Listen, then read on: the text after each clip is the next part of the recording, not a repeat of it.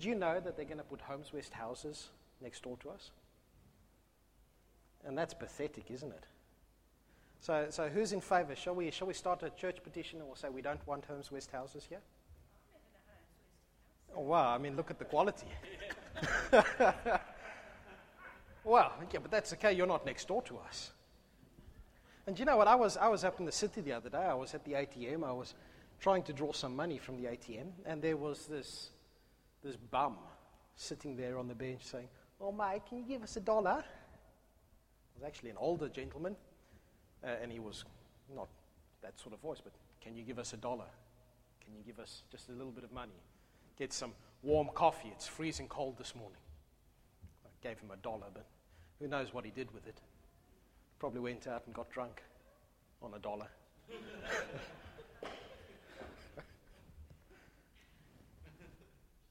You know what? In South Africa,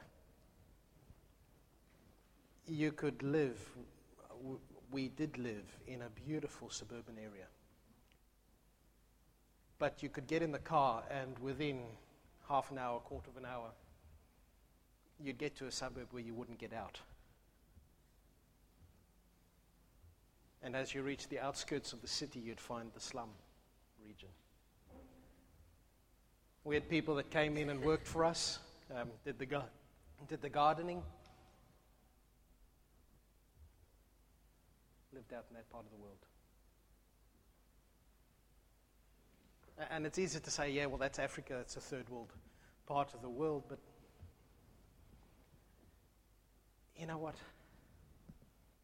There are so many Charlies around us today. Now, I'm sorry for picking on Homes West. That's all right. My name's not Charlie. But haven't we heard so many people saying Homes West brings down the value of my property? Haven't we heard don't give any money to people who don't have jobs because they will go and drink it?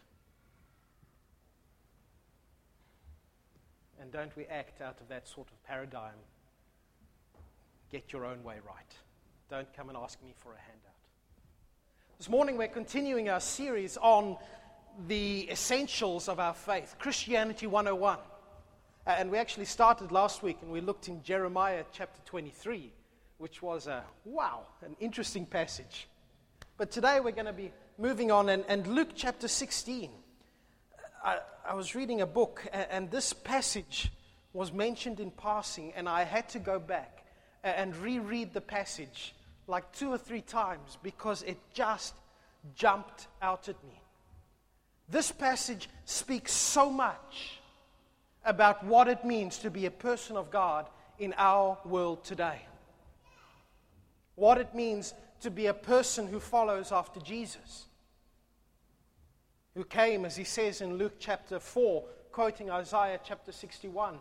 I'll read it for you rather than misquote it. Luke chapter 4, round about verse 16. "The Spirit of the Lord is upon me, for he has anointed me to bring good news to the poor. He has sent me to proclaim that captives will be released, that the blind will see, that the oppressed will be set free, and that the time of the Lord's favor has come." This is the mission of Jesus that he announces in his hometown. I have come to do God's work, and this involves release for the captives, freedom for the blind, new life for those whose life is nothing. And it's an interesting little segment that we have here in Luke chapter 16. Chapter 15, we've just heard about the parable of the 2 sons, and the one that runs away and the one that stays sanctimoniously at home. And Jesus, at the beginning of chapter 16, has just been telling another parable about money.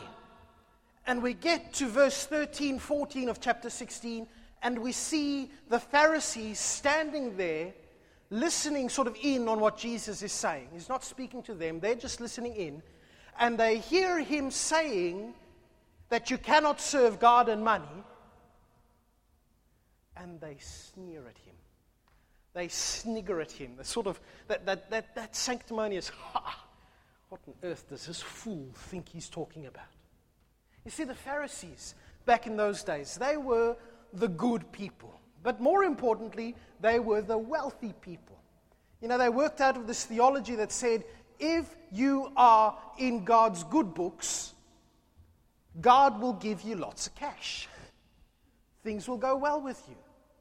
Things will succeed. And it's not a bad theology. Deuteronomy chapter 28 is quite clear on this. If you follow God, God will bless you. If you reject God, you will face God's anger. So there's something true in that. But they'd taken this to the level that said, if you are not wealthy, if you are not good like us, if you are not religious like us, forget about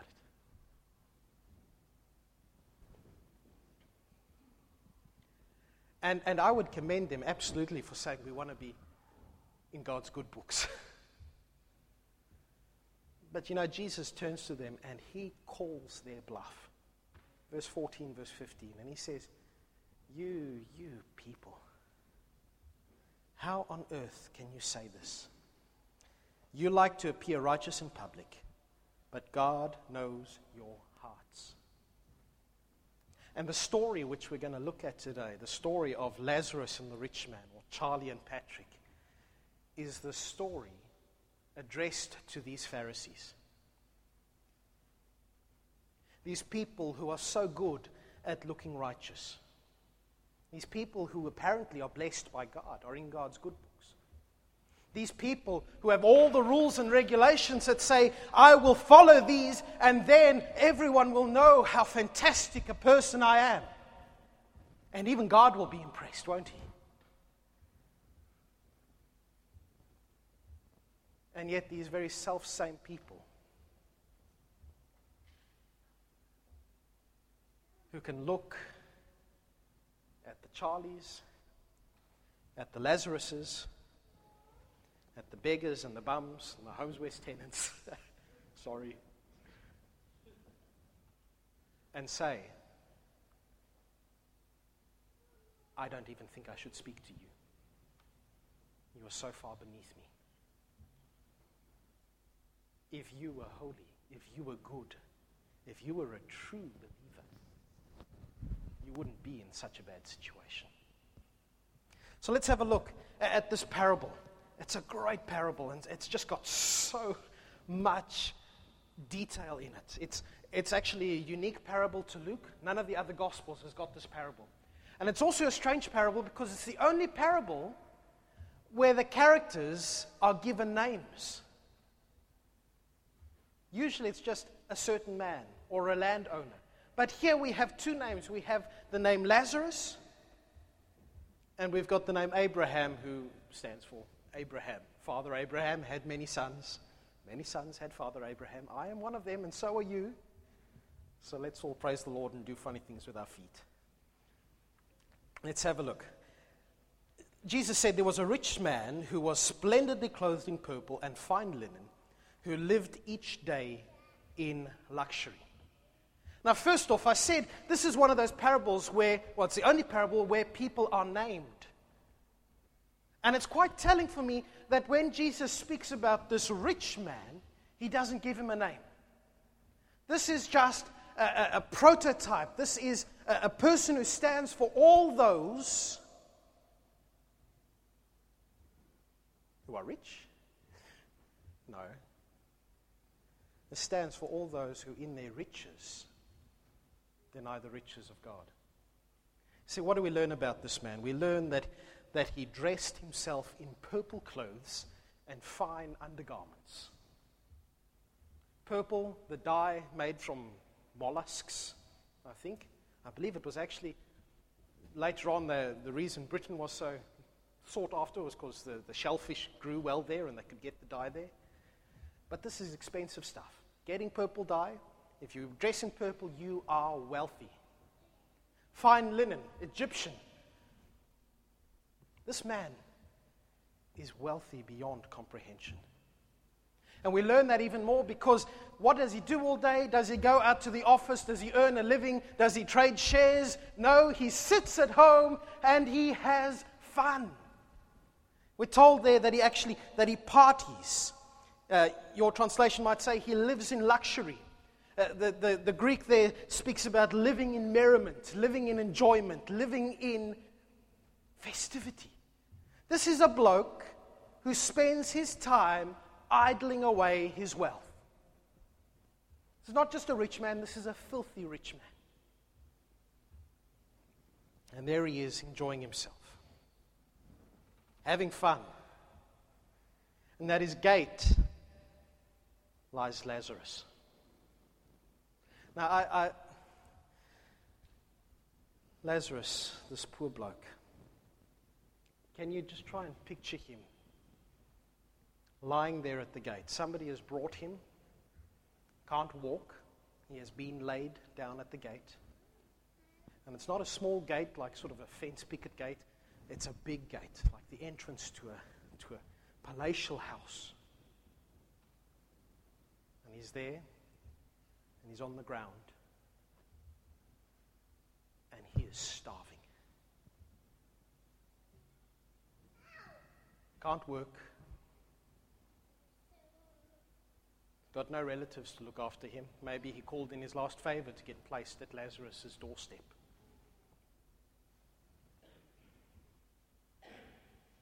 All over him are sores that are weeping.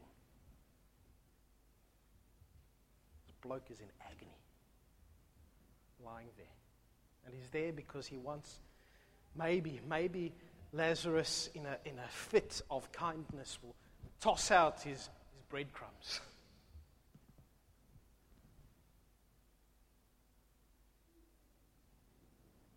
But he just lies there. And the dogs come. I love dogs, but you know how rough their tongues are? Can you imagine a rough dog's tongue scraping over those weeping sores? It's rather disgusting, isn't it? I hope you are disgusted. Being licked by those dogs, having this discharge. Lazarus, ceremonially unclean, unfit to go into the presence of God, according to custom, unfit to be touched. And he lies at the gate, and he hears, I'm sure, the sounds of the party inside, and the clink of the glasses, and the chomping of chicken. I'm sure they ate chicken, and lamb, and he just groaned. And we're told that eventually Lazarus just dies. We're not told if the rich man ever does give him food, but I think it's pretty clear that he never does. He just ignores Lazarus lying at the doorstep. Oh, he's seen him. He knows him. In fact, we'll see later on, as he's in heaven and hell, we'll see that the rich man recognizes Lazarus. He knows his name. He knows the difficulties that Lazarus has been through, and yet he does nothing to help. And Lazarus dies, and the rich man dies shortly afterwards. And even in their death, there is inequality. We're just told Lazarus dies. The rich man dies and is buried. He's got a father, he's got 5 brothers. I'm sure they had a massive funeral, pomp and ceremony, laying him in state, putting him there. Oh, what a great man our brother was. Oh, what a wealthy man our brother was. Let's reminisce about the party we had last week. There he is. Oh, how sad. Is Lazarus even buried? And yet, what do we find? We find that Lazarus is taken by the angels in Jesus' story up to heaven where he rests on Abraham's side. That's the picture. Back in those days, when you went to sit down at a table, you'd lie down on your side. And the best place to sit was next to the most important person. And what you do, you'd sort of lie down with your head sort of on them, almost. What a turnaround. Here is Lazarus, who has spent his life lying down in the mud and the dirt outside the gate of the rich man. And he dies and he goes to heaven, and he is lying down next to Abraham, next to the father of faith, at, I believe, the great feast. And for all the pomp and ceremony of the rich man's funeral, what do we find? Well, we find he's also gone somewhere, but it's not up to heaven. It's down to hell, to the place of the dead. Hades.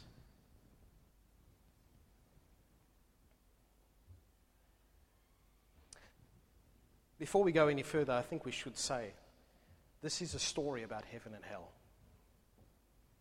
And it teaches us quite a bit about heaven and hell, but let's not take it as literal, figurative, literal descriptions of what heaven and hell are like. It's a parable. Just because the rich man could see Lazarus doesn't mean that people in hell can see those in heaven. That's not how it works, really. But what Jesus is trying to do here is trying to give us an insight into what happens after death. But more than that, he's trying to give us an insight into what happens after death as a result of what happens before death. He's trying to tell us the consequences of our decisions here on earth. Because what do we find? We see Lazarus there, his name meaning God has saved. Or God has redeemed. God has helped. And he is helped by God. And we see the rich man in hell. I don't like talking about hell. But I think we have to be serious and say it is a real place. And it's not a pleasant place. This rich man was in torment in hell. Describes it like the flames are burning him, and yet he is not burnt up. And it's not like he's suddenly gone to hell and he's not the same person. Here he is in hell, in the flames, looking up towards where he could have been, where he should have been, and he recognizes Abraham. And he recognizes Lazarus. And he remembers who he is. And he remembers the fact that he's got a father and 5 brothers. But you know what? Most significantly, I don't think he has changed a single bit. Death for him has made, well, the only difference it's made is that there's now a bit of pain. You see, what does he do? He's there, and there's this gorge between heaven and hell. And he's looking up, and he recognizes Abraham and Lazarus. And he calls out, "Father Abraham, would you send Lazarus over, dip his finger in some water, and put the tip of it on my tongue just because it's hurting. It's not nice here." 2 things to pick up from that. Father Abraham, can you hear the cry of somebody there who thinks, I have a right to be with you? Here is a rich man, a Jew, a Pharisee in the context of what Jesus is saying, a man who thinks that he is in God's good books, who thinks he is a true child of Abraham, and he looks up and he says, Father Abraham. As if to say, I have a claim on you. I have a right on you. You are my father. You are my relative. Now you must act because I shouldn't be here. Father Abraham. That's the first thing. He thinks of himself as having been hard done by. There is Father Abraham, who should be treating me better. But look at the other thing that he does. And this just smacks of arrogance and hypocrisy, and it's just disgusting to listen to. He says, Abraham, would you send Lazarus over to me? I think it's quite telling that in this whole story, the rich man never addresses Lazarus directly. Never says, Lazarus, old chap, would you come over and give me some water? He knows his name. He knows who he is. But as far as the rich man is concerned, Lazarus is just a lowly person who should be serving him.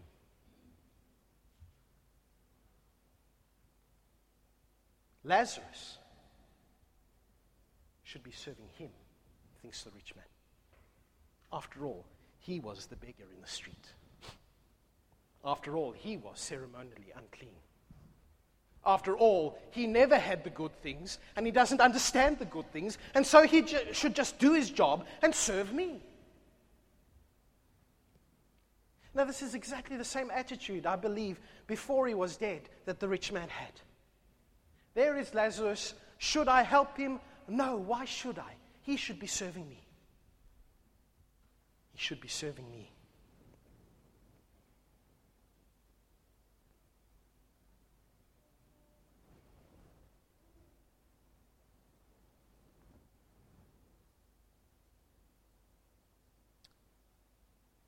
And Abraham,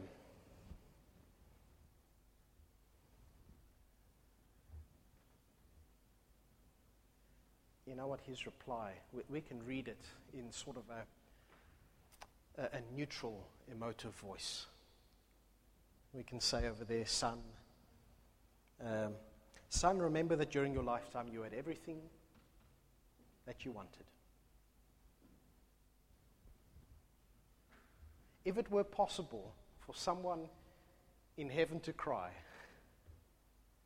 I think Abraham would have been crying. Do you remember the rich man looked up to him and said, I claim a relationship to you, Father Abraham, Father. And Abraham looks back and says, Son.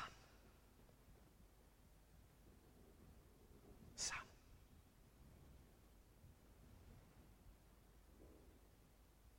See, the difference is the rich man is a descendant of Abraham by genetics, by heritage.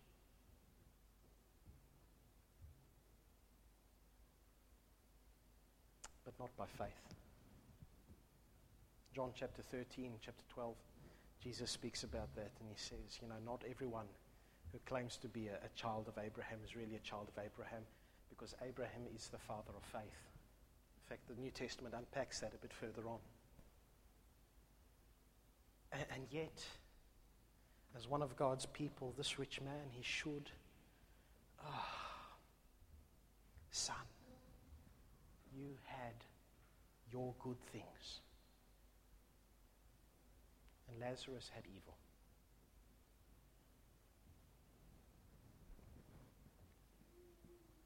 The reply is interesting because it says, you had your good things, and Lazarus had evil. In other words, you had the stuff that you wanted. You were blessed.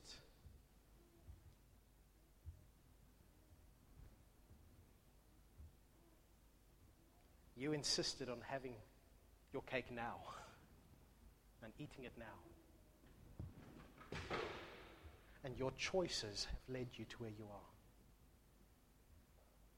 Because this rich man, with his wealth, with his blessing from God, he was so in such a position to help and to bless others. There was a man at his doorstep, lying at his gate, asking, please, can I just have something to eat? And the rich man said, I choose to party. I want my good things. And this Lazarus is getting in my way. I want my good things now.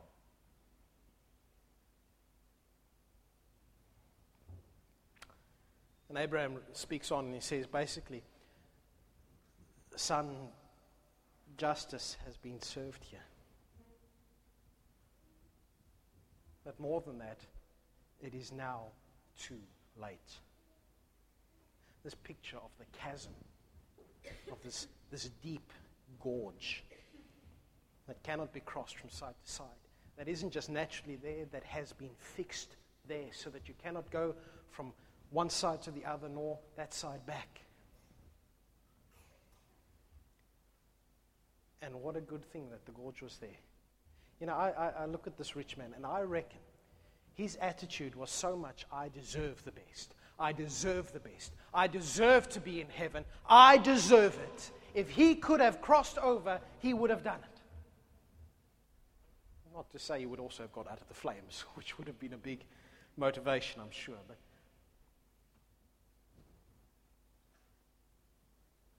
But he couldn't. No one can cross over to you from here, and no one can cross over from us to there. And what does this rich man do? Does he repent? Does he say there, oh, I was wrong? Does he turn to Lazarus and say, Lazarus, forgive me, I had the wealth, you did not, why didn't I help you? Does he do any of that? No, he turns around and says, it's not fair. Father Abraham, I've got 5 brothers, and I want you to send Lazarus again. Send the boy. Get rid of him.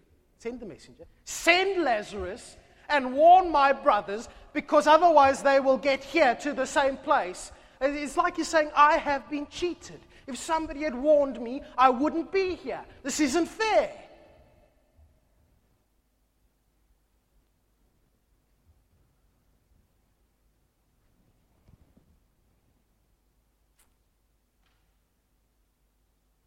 And in Abraham's reply, we learn absolutely the shocking truth that his 5 brothers and this man himself were not godless men. Well, they were, but they didn't think of themselves as such. They were those versed in Moses and the prophets, otherwise known as the Bible, as the book. Because Abraham says to him, you know what? They've got the Bible to warn them. Implicitly saying to this rich man, if you had looked and read, and not just read, but stuck it into your head and lived out of this, you wouldn't be where you are. You know, there's one thing that keeps popping up, and there's a lot of things that keep popping up in this book. Be holy, for I am holy. Deuteronomy, I think it's chapter 18 or so, where God is speaking about the tithing. Why do they tithe? To provide for those who have nothing, for the widows and the orphans and the Levites who have no property of their own. So many times, God says to his people, I want you to look like my people. I have chosen you. Now, will you choose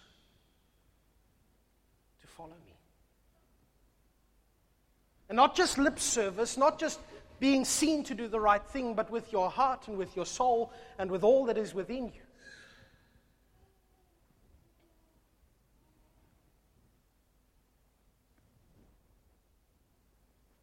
Would you be like me? The God who heard your cries while you were in the land of Egypt, when you were in distress and slaves and you could do nothing to save yourself, and saved you.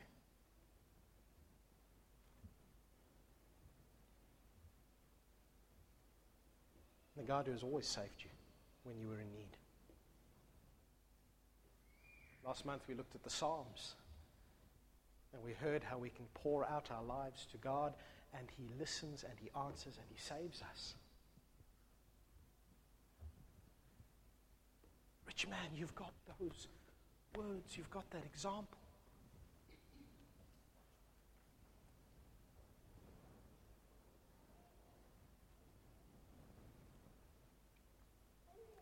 And yet this man is so besotted with his life and his lifestyle and his pleasure that he cannot change. He refused to change his whole life. And he knows his brothers are the same. They won't change. It's not enough.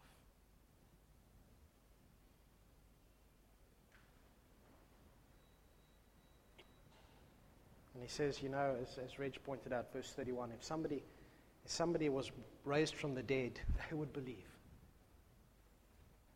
His final defiance, he says, if I had irrefutable proof that things needed to be different in my life, I would have changed. And Abraham and Jesus says to the Pharisees and to all those today who are in their position, he says, no, you would not.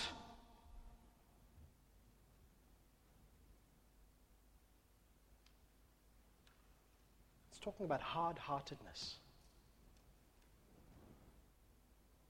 About hard-heartedness and enjoyment and selfishness.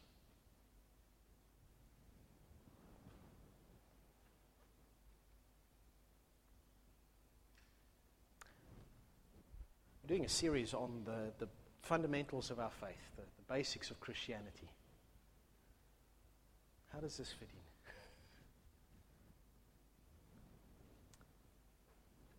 First off, if we are to be God's people,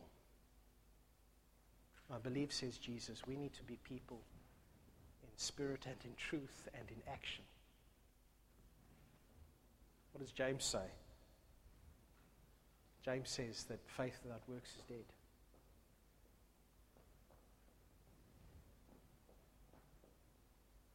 It's not good enough to be Christians in church on a Sunday and then to go out and see a homeless man on the street and think, pathetic. It's not good enough to speak about how different houses are going to lower our property value, perhaps. It's not good enough to complain about the neighbors down the road. It's not good enough to do any of these things. It's not good enough to hear the news that there are people starving. Overseas, yes, but in our own city. And sleeping out in that weather that we can hear outside.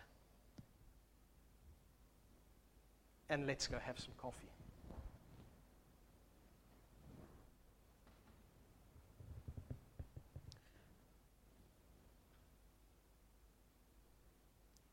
There's a passage in your bulletin. I believe it's the one I put in there. Can I have a look, Jamin? No, it's not. How rude. There's a passage where Jesus says, you know what, you don't pick good fruit from a bad tree, and you don't pick bad fruit from a good tree. You know the tree by the fruit that it gives. And our choices have consequences. If we pay lip service to Jesus,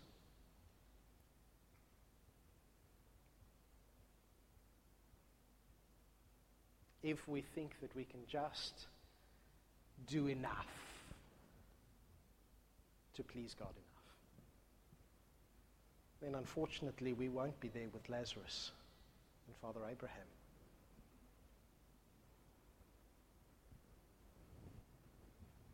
Am I saying that we're saved by what we do? No, I'm saying that what we do shows whether we are saved or not.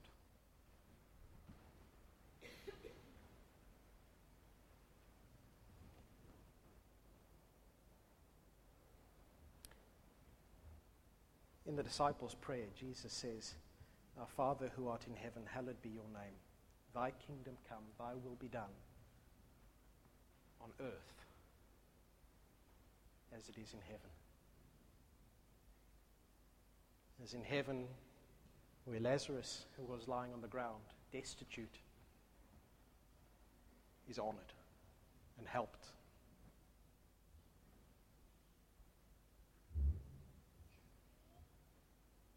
Our Father who art in heaven, hallowed be thy name. Thy kingdom come, thy will be done, on earth as in heaven. Give us this day, and for those who have not, our daily bread. Forgive us our trespasses, for we acknowledge ourselves so much like the rich man. Father, lead us not into temptation. Deliver us from our own selfish pride. For thine is the kingdom, the power and the glory that will be from forever to forever. Amen.